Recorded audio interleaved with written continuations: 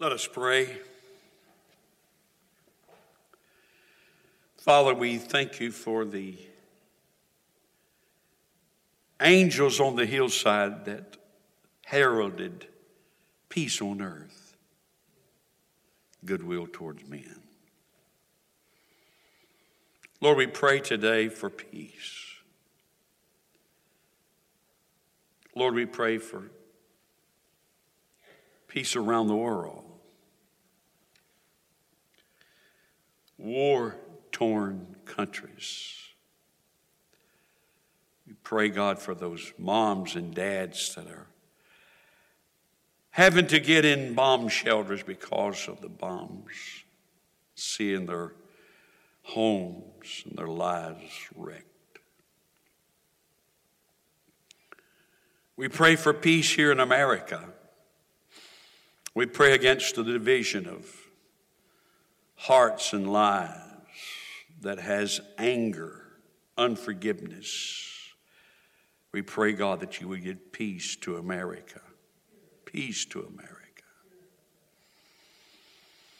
We pray for peace in our city, Durham, North Carolina. Lord, as those angels so well spoke, the peace of God. God, that peace gives hope. We pray for peace in our churches. Peace. We pray for peace in our homes. Oh God, so many homes are divided.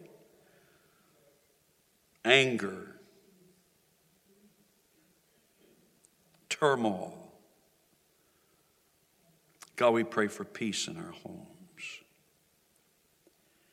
We pray for peace in individual lives, in hearts. Only you can give that peace. Nothing else can give that peace, Lord, but you. We pray over this church, every member, every attender. We pray for peace. Give peace beyond understanding. Give peace in the midst of turmoil. Give peace. We claim that peace in our hearts and in our lives today. In Jesus' name.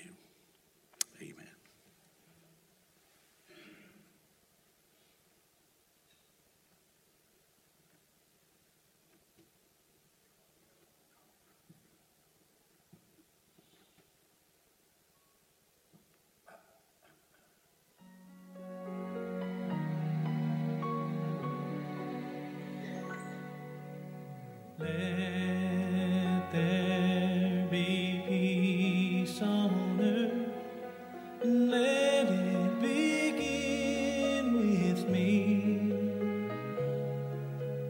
Let there be peace on earth, the peace that was meant to be with God.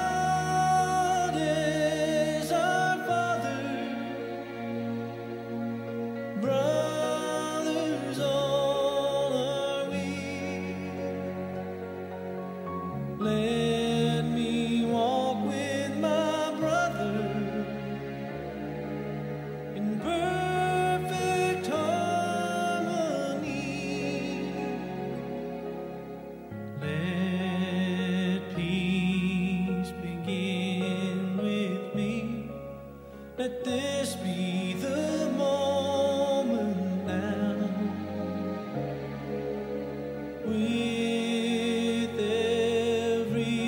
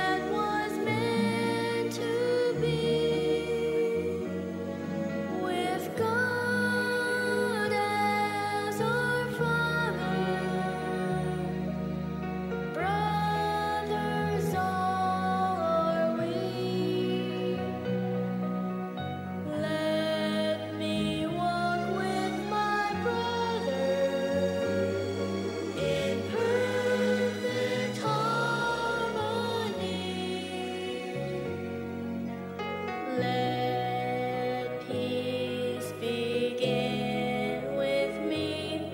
Let this be the moment now. With every step I take, let this be my solemn vow. To take each moment and live each moment in peace eternally.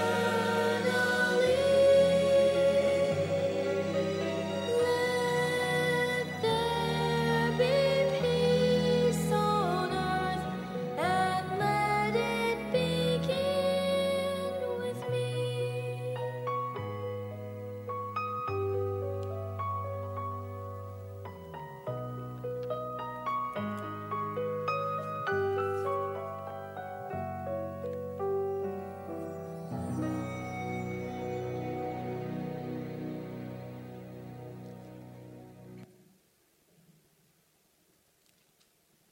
Good morning, church. I will tell you that you can put your sermon notes aside. That sermon won't be preached this morning, so you're not going to have notes, but I will be sharing with you what I had prepared for the Wednesday night service. We've been doing a Bible study called The World of the End, and so I had prepared that the message for Wednesday night, and this will be that message for the next Wednesday night. So put your sermon notes aside and put your hands like this and put them toward me and pray that God will give me the right words to say this morning. So will you do that, please?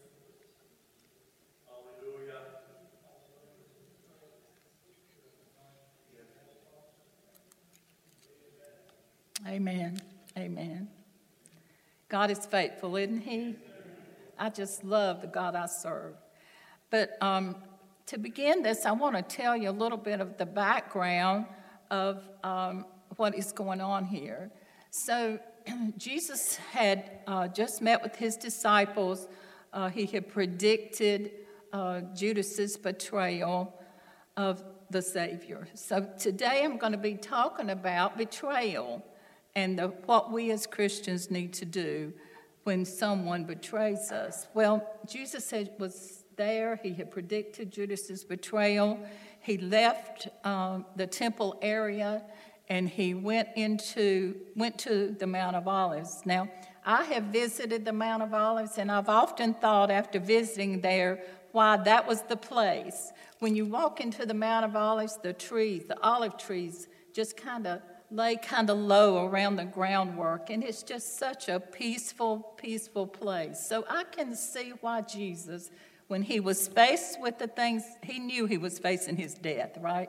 He's trying to tell his disciples about it. His disciples don't have a clue what he's talking about. His disciples thought that he was coming into the world to deliver the Jewish people from the Roman rule, but that was not what was fixing to happen. He tried to share with them. They seem rather confused. They just cannot accept the fact that this Messiah that was going to deliver them was going to face death. They couldn't imagine that. So they were in some turmoil about it.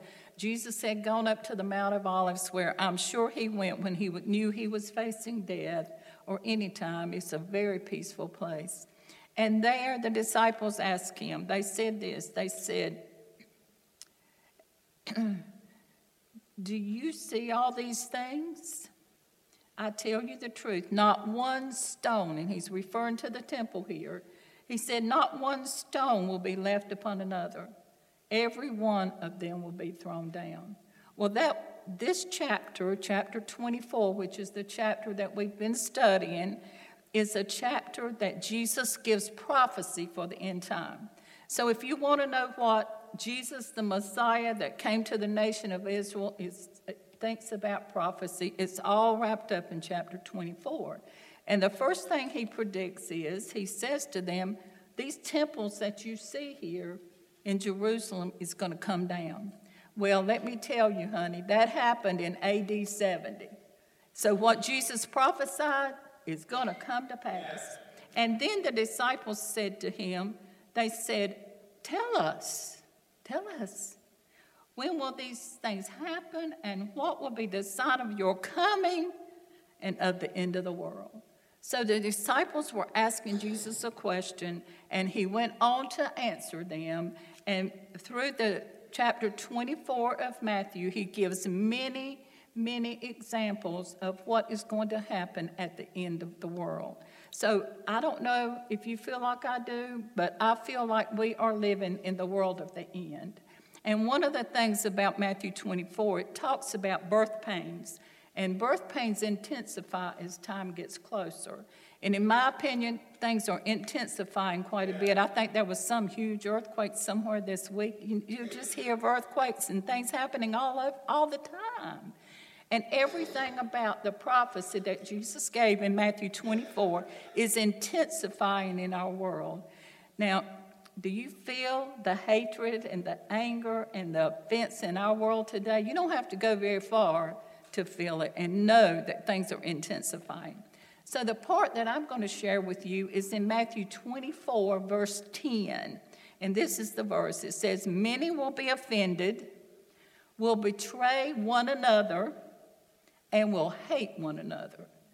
Now, I think it's very significant that the one another is there, because I don't think he was talking about the world out there. And you know how crazy that world out there is, and everybody's hating everybody, and there's so much hatred in our society, and it's portrayed in our face every day. But he's talking about the believers, the Christians. He said, you're going to betray one another. You're going to hate one another. And as the time comes, it's going to intensify. So I want to talk to you a little bit today about how to be faithful in the world of betrayal. Have you been betrayed? Have you been offended? Have you been hated? I'm going to talk to you about what to do and how to remain faithful in the world of the end. Now, this sermon that Jesus gave was his Olivet Discourse. And in his Olivet Discourse, I want you to know one thing. Yes, he's talking about the world of the end, but there's one thing about this Olivet Discourse. God rules the affairs of the nations. He is relentless in mobilizing the events on earth. And it all leads imminently toward the rapture of the church. Are you getting excited already? I tell you, I feel like it's very near. When I talk about the rapture of the church, chills just run through my body, and it just feels so near. He's talking about the final battles of history, the splendor of his return, the unveiling of his kingdom, and the dazzling new heavens and new earth and new city of Jerusalem. There is something to look forward to. Yes, it seems grim. It seems like, oh, look what's going to happen in this world. But that's not what I'm focusing on. I'm focusing on his return, the unveiling of his kingdom, and the new heavens and the new earth, and we're going to be dwelling in the city of Jerusalem. Are y'all getting excited yet? This is wonderful news. But that's true. God's still in control, right? God is still in control. There's a lot going on in the world, but God is still in control. But there's few things that really hurt like personal betrayal. Have you ever had a friend that betrayed you? Have you had a family member that betrayed you? This is the part about betrayal. No one can betray you unless you have given them room into your heart. You know, somebody out there can't betray me. Somebody I don't know can't betray me. Those who betray us are those who are very close to us. So with those kind of experiences that we have experienced, I'm sure you have, we must realize that betrayal is a very hurtful thing. I'm going to give you some scriptural examples of betrayal, and I couldn't believe how early on in the scripture that betrayal took place. I didn't think about that before until I studied this. The first one was, you remember Lucifer? You remember Lucifer? What did he do? He betrayed God and got a bunch of angels around him and betrayed God, and they were cast out of heaven. So some of the first betrayals are pretty strong and pretty big. And just think about if things are going to intensify, how intense it's going to be in these last days. Ezekiel 28, verse 14 says this about Lucifer. It said, I ordained and anointed you as the mighty angelic guardian. You had access to the holy mountain of God. Lucifer deserted his God and led a host of angels in rebellion against him and was thrown out of heaven. Yeah. So he got his due reward. Yes, he did. The next one I thought about was Adam and Eve. They were seduced by Satan. So betrayal, early on, a lot of betrayal took place in the early days. Cain betrayed his brother Abel, who went out and killed his brother because he didn't like the way he worshiped. Jacob double-crossed his brother Esau, and Esau sold his birthright. Joseph's brothers stripped him of his robe, threw him in a cistern, and sold him into Egypt. Delilah, remember her? She betrayed her husband, Samson. You know, Samson was one of the wisest men in the world, and he got betrayed by a woman. And do you think you're ready? Are you ready for this betrayal that could take place in our world? And then David said something in Psalms chapter 55, verses 12 and 13. He said, it is not an enemy who taunts me, then I could bear it. It is not an adversary who deals insolently with me, then I could hide from him.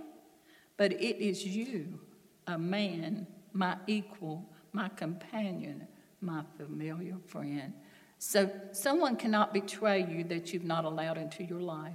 But many times we allow people in, don't really know them, and they betray us. And then there's one more match, which matches all, and that's the betrayal of Satan against God the Father, the betrayal of the Son of God, when Judas Iscariot betrayed our Savior. He betrayed him. Luke 22, 3 and 4 says, Satan entered Judas, surnamed Iscariot, who was numbered among the 12. So he went his way and conferred with the chief priests and captains how he might betray him to them. So let's go back and read our verse again, and I'll talk to you about the three things that are in this verse. Many will be offended, will betray one another, and will hate one another. So let's talk about offense first. The word offended, translated in the Greek, is a word that is similar to our word scandalized. So it's not talking about being people who offend us because of our faith. That's not what he's talking about. Many people are offended because of our faith. Well, that's not what this is talking about. This is actually talking about people that we allow into our lives that can trap us, kind of like a root where you trip over a root or something outside, or you trip over the sidewalk or something like that. That's what this offended means. It means when you allow people into your life that will offend or scandalize, and it will cause you to trip up in the last days. The second word is betrayal, and the Greek for that is paradinoma. And this word is like given over. So the indication here is that this will intensify at the end time, given over or allowing others, just giving up. So let's read what 2 Timothy 4, verses 10 through 16 says. And this is Paul talking in 2 Timothy, and we'll talk a little bit more about that in just a minute. But this is what he said. He said, Demas, this is the reference to the word betrayal here.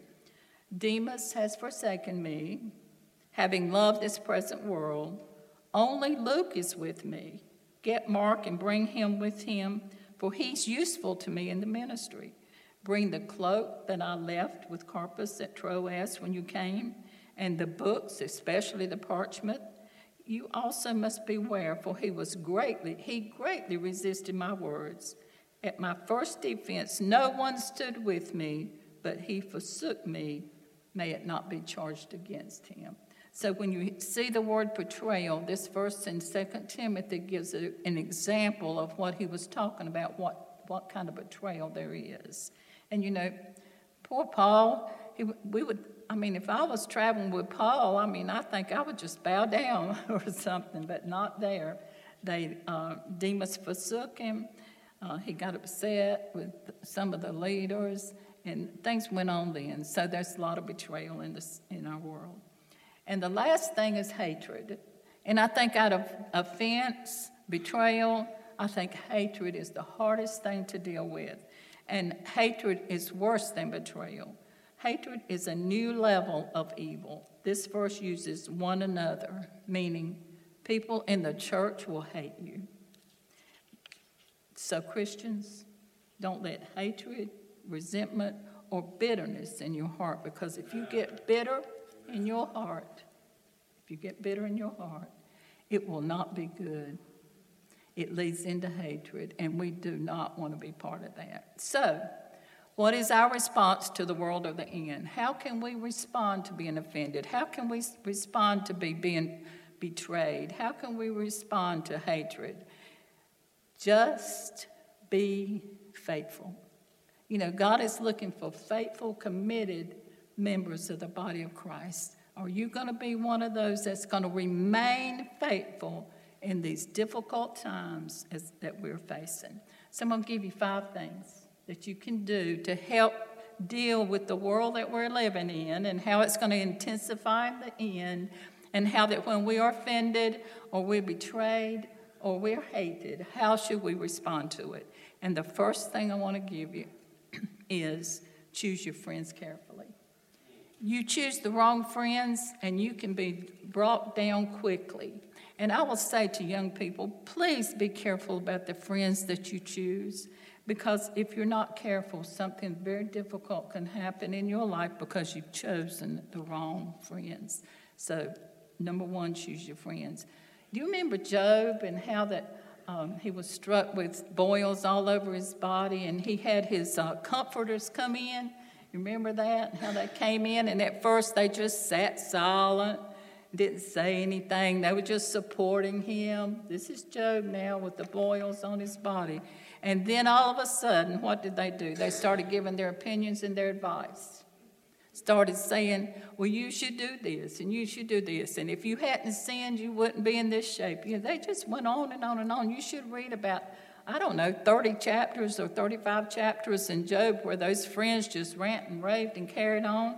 But what happened in the end, I think this is such a good example of how that we should respond by choosing our friends wisely. Listen to what it said. It says in Job chapter 2, Job chapter 16, when they started giving him all this advice, it upset Job. And this is what Job said. He said, miserable comforters are you all. He called them miserable comforters. Have pity on me. Have pity on me, O you friends, for the hand of God has struck me. Despite it all, Job remained loyal to God and to his friends.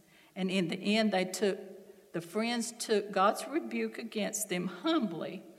They offered sacrifices for their sin, and they made things right. So even though they were miserable comforters during most of this, the whole book of Job, actually, in the end, things turned around. They remained faithful and loyal. So that's what I'm encouraging you to do. Choose your friends wisely, but remain faithful. Job 42:9 says about his friends, Eliphaz, Bildad, and Zophar, they went and did as the Lord commanded them, and the Lord restored Job's losses when he prayed for his friends. So when Job prayed for his friends, that's when his life was restored. So, again, choose your friends wisely. And if you have a friend who turns against you, hates you, the best thing to do, pray for your friends, and God will bless you for it. Number 2 is stay focused on your purpose. You know, when Jesus was in the upper room, he was told them what Judas was going to do, and he warned about all the things that was going to happen. There's something very interesting that goes on here. In John chapter 14 through 16, now Jesus said, just predicted his death. He's just talked about the betrayal that's going to happen. And then in chapters 14 through 16, guess what Jesus does? There's 2 whole chapters where he gives the disciples the greatest, longest sermon of his life. So when you get home today, read chapters 14 through 16. 2 whole chapters about that he gave to the disciples. And then when he went through the Kidron Valley, that he prayed the longest prayer he ever prayed in John 17. So what did Jesus do when he knew he was facing betrayal? What did he do? He just kept staying focused on the cross. He just kept staying focused on what he was supposed to do and why he was here. He wrote 2 long chapters to the disciples, and he then wrote a prayer, a whole chapter prayer that he prayed. And in that prayer, I'll tell you this part, he prayed for you and I. He prayed for you and I. Isn't that wonderful? So, Hebrews has a verse that I shared with the communion time a few weeks ago in our Friday night prayer. And it's a powerful verse. It says, for the joy that was set before him, he endured the cross. So when he was betrayed by his friends, when he was he knew he was facing the cross. What did he do? He said, for the joy set before me, he endured the cross. Despising the shame, which is something I dealt with that night, which is an interesting part, and he sat down at the right hand of the throne of God. So he stayed focused on his purpose for being here. So if you're faced with betrayal, just stay focused on what God's called you to do. Just keep doing the work of the ministry. Just keep going forward. Now, number 3, pursue loyalty. In the world of betrayal, pursue the kind of loyalty that inspires others to remain faithful to Christ.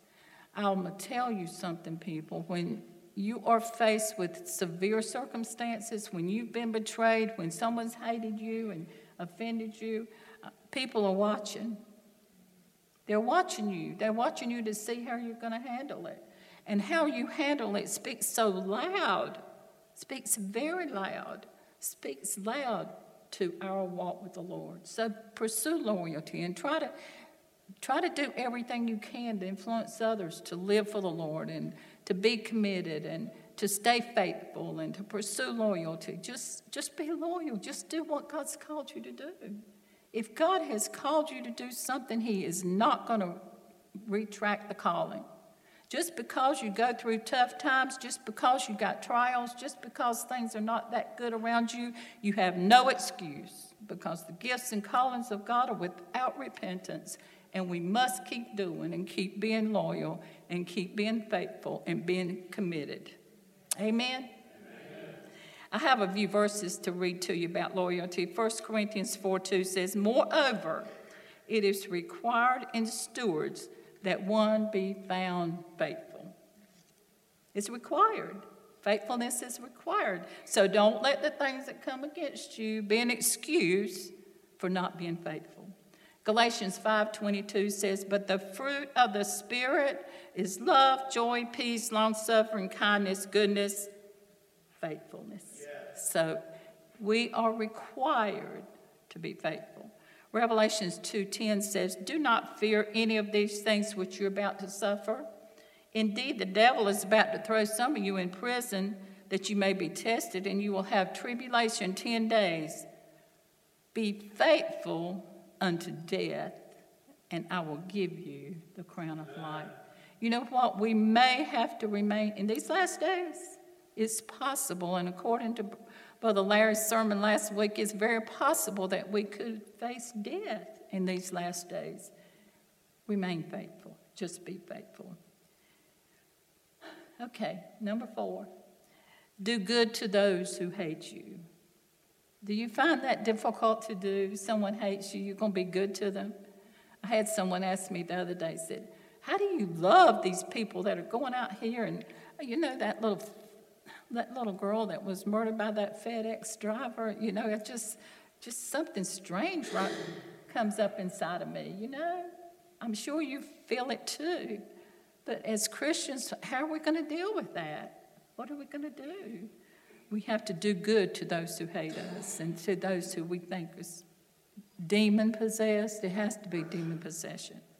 So the scripture gives us the best advice of all about doing good to those who hate us. And listen what it says. It says, if your enemy is hungry, give him bread to eat. So if you know somebody hates you, are you going to go out and give them bread? That is not natural, is it? I'm telling you, this stuff I'm talking about today is supernatural. It is not natural to have an enemy that hates you when you're going to go out and give him bread. And if he's thirsty, give him water to drink. For so you will heap coals of fire on his head, and the Lord will reward you. And I'm going to tell you what, I have had that experience in my life. I have had people that came against me that showed very evil. And I would be reminded of this verse, just heap some coals of fire on his head by loving him. And I'd love them anyway in the midst of their anger and their coming back at me and saying ugly things to me. I heap coals of fire on the head, and you know what?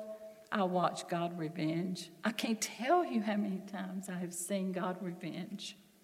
Matthew 5:43-44 says, you've heard it said, you shall love your neighbor and hate your enemies.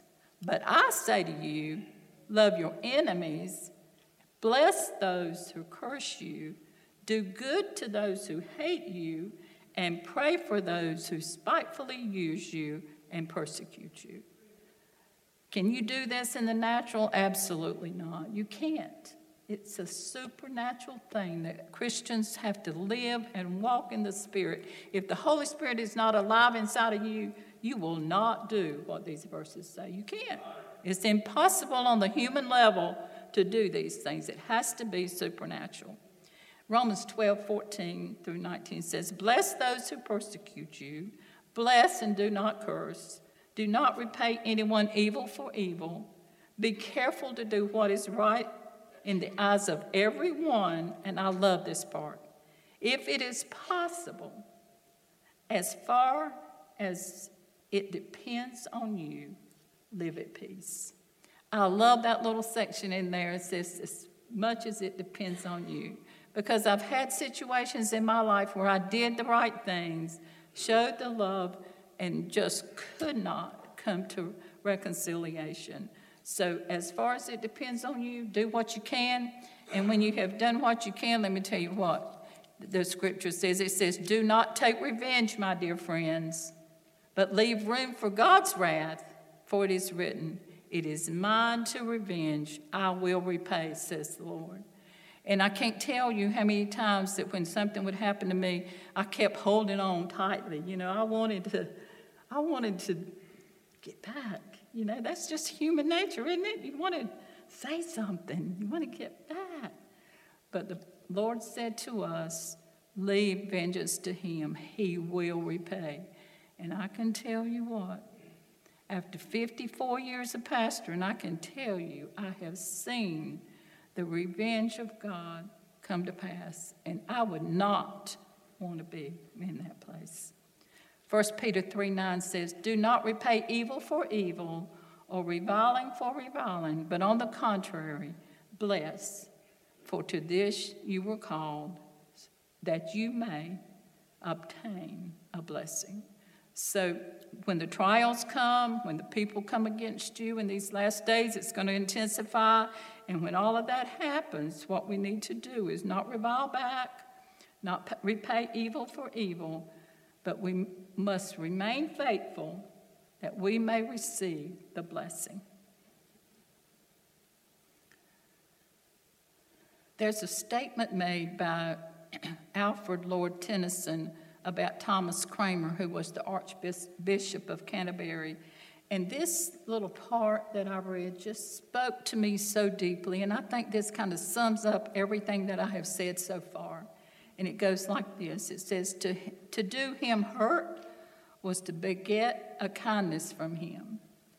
His heart was made of such fine soil that if you planted it in the seeds of hate in him, it would blossom love.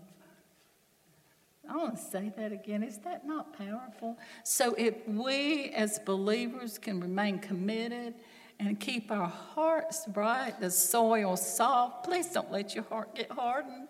Let it stay soft. Keep your heart soft. And if somebody's hating you and they're coming against you with a seed of hatred, what's going to happen? Love will blossom anyway. Amen. I'm going to be that kind of person, aren't you? So the last point is count on the character of God.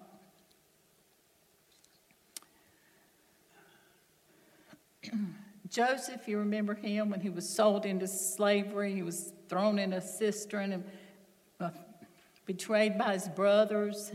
Family members can betray you as betrayed by his brothers. And they threw him in a cistern. He said this in Genesis chapter 50. He says, do not be afraid, for I am in the place of God. Now he's speaking to his brothers who have come to get food because there's a big famine. And this is what he says back to his friends that day, his brother that day. He said, but as for you, you meant evil against me, but God meant it for good in order to bring it about as it is this day, to save many alive. So Joseph was thrown into a cistern. He was betrayed by his brother, but God had a bigger plan. He was put in a place where he saved the whole nation of Israel. So we have to be willing to do the right thing. We don't ever know when God is putting you in a place to save a lot of other people. And that really and truly is our call. Remember Paul, he was sold out by Alexander the coppersmith when he, in his scripture in 2 Timothy, Paul is finishing his race. He's writing his last book. And he's keeping the faith. I want to be like Paul. I want to keep the faith, keep it strong, keep the commitment. This is what 2 Timothy, where Paul's writing back to Timothy, and this is what he says about Alexander the coppersmith. He says, but the Lord stood with me and strengthened me so that the message be preached fully through me. You know what? When you stand true and firm and you keep the faith and you're committed and you're loyal and you count all the blessings of God coming to you because you have stood loyal, then you kept the faith. And then this is what he said. He said that the message might be fully preached through me. You know what? You speak more by how you live your life and how you treat people than the words you say behind a pulpit. You can talk the talk, but if you don't walk the walk, you are not going to influence anyone. So Paul said, I want to be fully convinced. I was delivered out of the mouth of the lion, and the Lord will deliver me from every evil work and preserve me for his kingdom, heavenly kingdom. To him be glory and honor. Friends and family may offend you or hate you or betray you, but there is one that will never leave you nor forsake you. Aren't you glad we serve a God like that? And Romans 8:38 says, I'm persuaded that neither death nor life, nor angels, nor principalities, nor powers, nor things present, nor things to come, nor height, nor depth, nor any created thing shall be able to separate us from the love of God which is in Christ Jesus. Amen. Let us always, as followers, be faithful and true, even in the world of betrayal. Don't let the devil trip you up or drag you down. Instead, be faithful. Amen. We must rededicate ourselves to a coming king. This stuff going on around us, this bad stuff, Guess what it's about? We've got a coming King that's alive and well in every area of our life.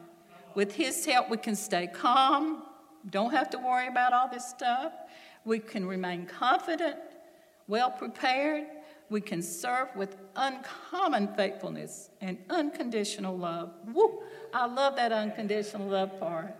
As we hold up the cause of the cross, we'll be upheld by the power of his resurrection. And as we take the gospel to the world, we will endure to the end. Hallelujah. Hallelujah.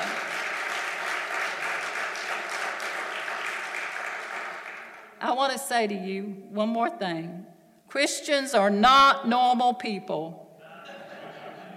They are extraordinary people living with supernatural power in a downward spiraling world. Thank you, Jesus.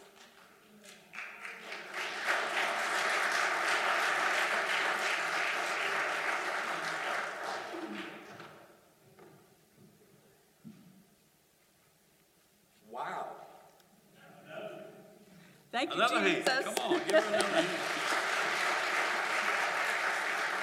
Wow. Amen. Yeah, I was coughing and all kinds of stuff, and I said, Carol, I just can't do it this morning. So she's a good pitch hitter. She really is. So how long have we been doing this? Almost 55 years. No, come February, we'll be here 54 years. 54 years.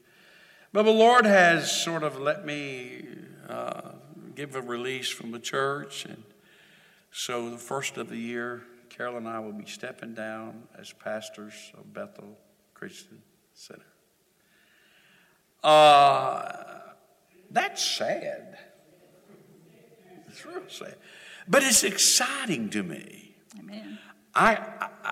This week I had thought about what this church is going to be next year. It's going to be exciting.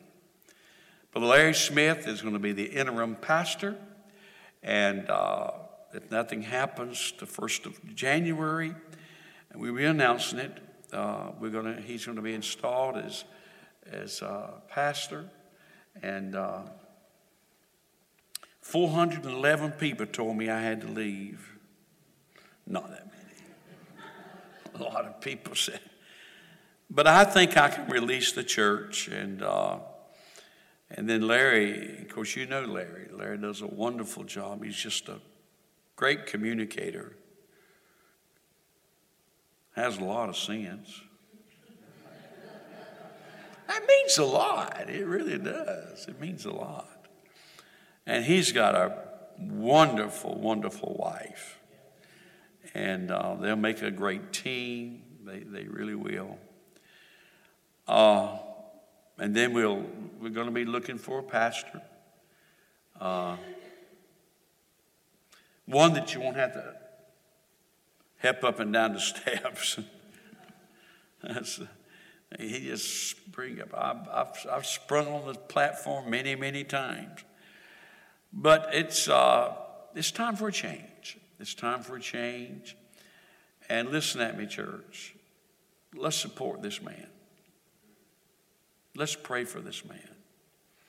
Let's stand by this man. And then when we have a search committee and we begin to look, the board, and we begin to look for a pastor, pray about it. Pray about it. Larry was talking to me this week about, and he's going to talk to Dan. You know, we start prayer and fasting the first of the year, and that's going to be one of the things that's going to be on the top of the list, is for the right man to follow Larry in this church. God's blessed us here. God's blessed us. It's not a big church, but it's a great church with a capital G. A lot of great people in this church. And we'll be getting someone, and he will be coming in to a church that's beautiful. This is a beautiful sanctuary. Convenient fellowship hall. Beautiful facility. all paid for. Isn't that a big one? That's a big one. And so we really look forward to the change. Listen, do I want to step down? I do, because God said for me to step down. But do I feel good about it? No, not to go on, but I know things change, folks, and we all got to be willing to change. All of us have got to be willing to change. Again, and I'm being redundant now, maybe, I want to say something. You sure? I want to tell you that God has been faithful to Bethel for 60 some years. And he's not going to fail us now. I'm looking for the faithfulness of God to come through. And I know that God is going to be faithful to Bethel, and I know that he's going to provide. And I pray that every one of you will be fasting and praying for the right person, for God to send who he wants here, and for us to be receptive to who God sends. You know, I was with my dad when the church was founded back in 1958. I was here. And I can tell you there is something about God. He has never, ever one time, not one time in all these years, ever failed us. And he's not going to fail us now. He's going to provide. And the other thing, we're going to pray that when the pressure of pastoring is off of Pastor Don, that he'll be able to get his strength back and he'll be able to be strong again. We plan to be here. We plan to be sitting on the front row. We plan to be just great supporters of everybody that's here. We're not going to stop loving on y'all, I tell you that. There's no way that we can stop loving on all of you. And we will continue to love on you. We will continue to support whoever's in this pulpit. We will give 100% of our support. And thank you all for being such wonderful, wonderful church members. You're all precious. You know, we've never had a lot of fights and arguments. And, you know, somebody wanted to change the carpet. It never was a division in the church. So I'm thankful for that. Thank you all for being so faithful. You know, thank you so much. One thing that is so good about this transition is that we have some great leaders in this church. Well-established men, well-established ladies that has a lot of wisdom. And you're going to see these pews fill up, folks. I believe that. I believe you're going to see these pews fill up. And we should work toward that. And one of the things that Larry said, and he'll be talking to you, one of the things that he said, he wants to continue to build on the foundation that's here. And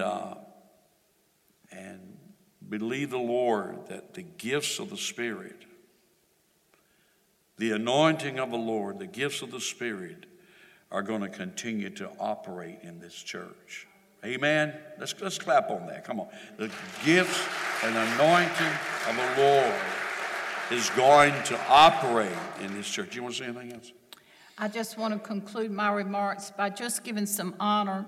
You know, we lost Brother Johnny Blake and Brother Morris Westbrook, who were founding members of our church. And they went home to be with the Lord this year, and now the church is transitioning the pastor. So if you feel some grief around the house, that's normal. It's okay. We're going to grieve. We're going to grieve the losses that we've had to face. But we're going to do it with commitment and encouragement to one another. We're going to encourage one another, pray for one another, and God will be faithful to us.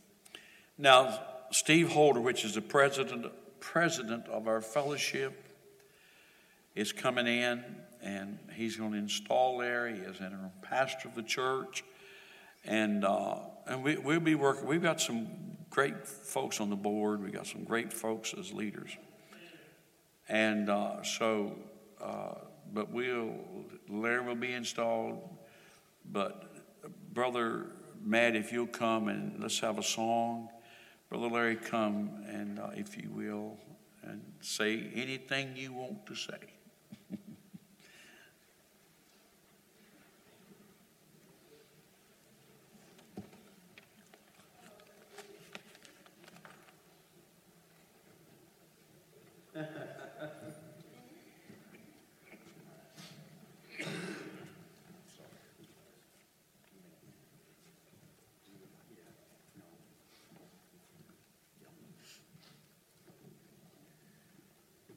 Wow.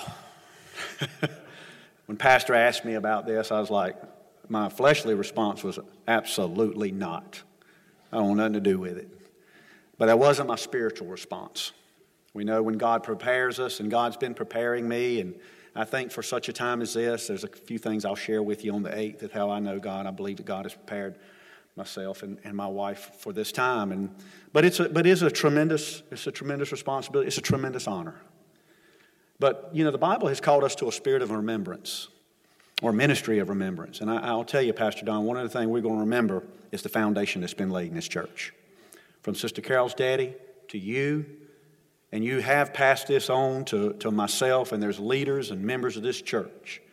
And we're committed to a few things, but one, we're committed that Jesus Christ is the only way of salvation. There's no other foundation that can be laid but Jesus Christ. And this church was laid on the foundation of Jesus Christ, and it will never change. It will never change that God's Word is the inspired, inerrant, infallible Word of God, and what it speaks to accurately. And that will never change. And it will never change because it speaks accurately that the gifts of the Spirit and the power of the Holy Spirit is still for the church today. And we want Him to move in our midst. But what I want more than anything is I prepare this church and with other leaders to transition to whatever God has for us in the future, whoever God has for us in the future, is to know this: we're going to have to rely on each other, depend on each other. Because one thing I know about Pastor Don, and you know about Pastor Don, he loves people. And that's ultimately what this is about. It's about people. And it's not really about me, and it's not about Tammy. It's about you all. And so this is going to be it's a big responsibility. But God has set me here at this time. He's equipped me for this. And so what I'd like for you, I'm going to ask Tammy if she would like to say something briefly. Maybe she would. But, you know, anything I've ever accomplished in my life, Tammy's been with me. We grew up together. We started dating, we were 17. We've been together a long time. She's been a good wife. And so she carries this with me. But it's an honor. I just want you all to know it's an honor to be asked by Pastor Don, and it's an honor to be able to serve you. And that's what any leader is a servant. When we started looking for a church after we moved on this end of town, we visited many churches. And we would walk out of them going, that's not the one. And someone said, you know, Don Westbrook's church is over there on Rosa Sharon Road. And, you know, when we grew up, Don Westbrook was famous. And a lot of you may not know that, but we've got records of his. And, I mean, he was very well known. He was on the radio. Everybody knew Don Westbrook. And so we said, you know what, let's try it out. And we walked in here. And when we walked out, we both looked at each other and we were like, I think we found our church. The people were just so welcoming. We would go to churches, and obviously we were new there. No one even speak to us. And we have heard that time and time and time again as people come to this church and they are new. From the time that our oldest child was barely big enough to reach the floor, they allowed him to play the piano for the offering. And when Colin grew up, although he didn't say anything to anybody till he was about 20 years old, that was put into him that he felt the urge to go and spread the gospel. So we love this church. We're so thankful for this church. We feel like we have huge shoes to fill. And so I ask for your grace. I ask for your prayers and for your support. And we just love you all.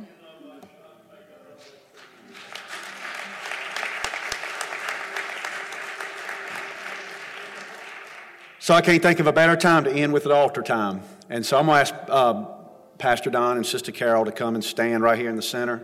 I'm going to ask everyone, let's gather in closely.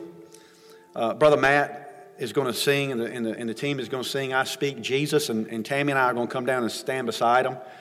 Our prayer is that the faithfulness that God has placed on them will be with us, and that as we move into the new year, and there'll be some changes, that the Spirit of the Lord is with us, a sense of unity, as church, as Bethel does transition to a new generation. It's going to be good. I know, I sense as Pastor was telling about it and even in the board meeting, there's a sense of heaviness with it. But there should also be a sense of expectation, anticipation about what God's going to do with this church in the future. So.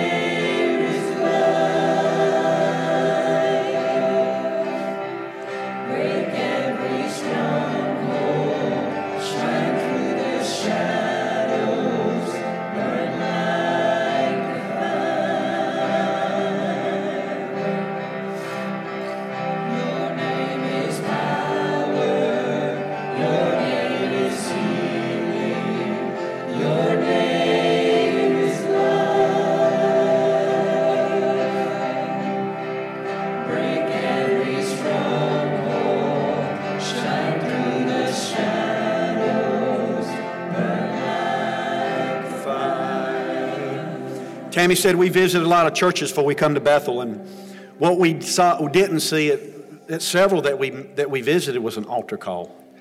That's a non-negotiable for me. The most important thing we do is right here at the end of this service. And we sing this song that says, I speak Jesus over strongholds, over sicknesses. We believe He's a healer. We believe He still breaks the bonds of addictions. He does those things.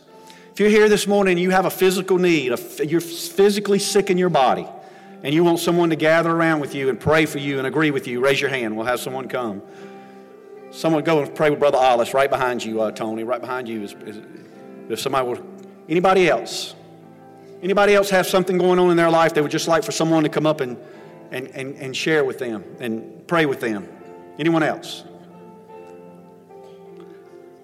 Okay, as they sing, for those who raise their hands, I want you to pray with them and worship a little bit more, and then you will consider ourselves dismissed after that. But spend a little time for the Lord and praying for those who have needs. Jesus on the mountains, Jesus in the streets, Jesus in the darkness over every enemy, Jesus for my family, I speak the holy name of Jesus.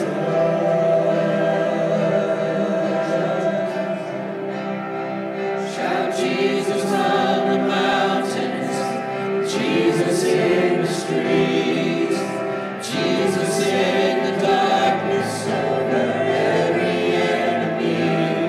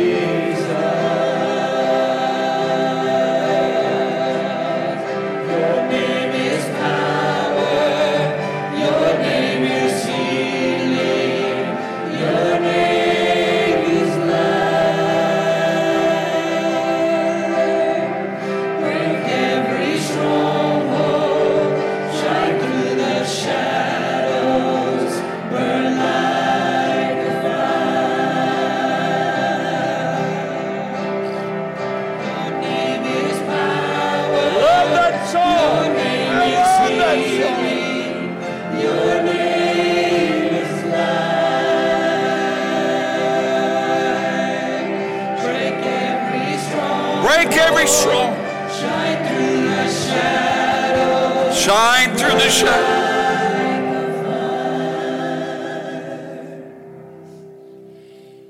I can't tell you how good I feel about what God's going to do for this church. I just know that some great things are going to happen in this church. And you're going to watch that man grow in the Lord. You're going to watch him grow. And Tammy, I can't tell you how much I love you. God, I love you. And I'll be pastoring, preaching some till, and I'll be preaching some after. But me and you, all of us have got to recognize that man, God's placing that man for time being as pastor of this church. I may be on the front row. And I talked to a preacher in Chicago this week. He said, Don, you got to leave. You got to get out for a year. I don't want to leave. This is my home. But I tell you what I'm not going to do. I'm not going to get in his way. I'm going to support him. I'm going to love him. And if he wants to change things on this platform, if he wants to change things with the music, of course, I think the music, God knows. I've not been blessed by a team like I've been blessed with this team lately in a long time. Now, Ryan, you can't go off to college and get married and leave us now. You're an established point in that. I love those drums. I love you. You blessed me sitting on those drums and playing them.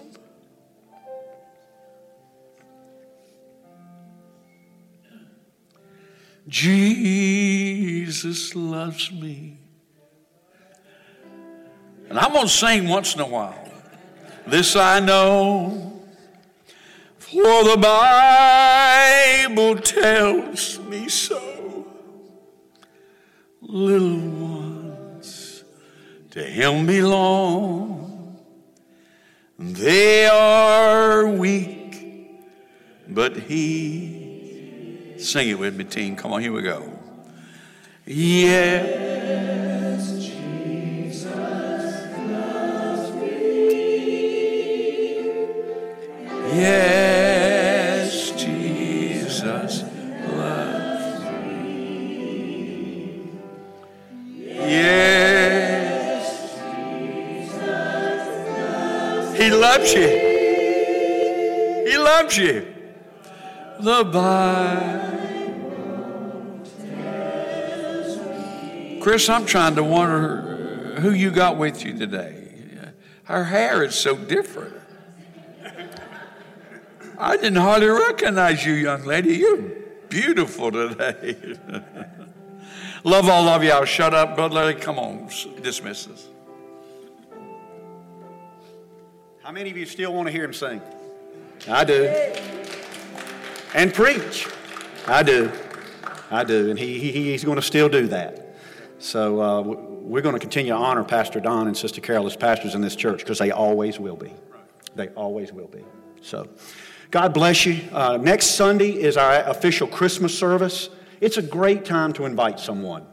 So I hope that this week you'll reach out to someone who's not churched and invite them to come to church with you next Sunday and experience the miracle of Christmas. I'll be preaching next Sunday, so I hope you will invite someone to come with you and enjoy the Christmas season. God bless each one of you. We love you. We hope you have a great day.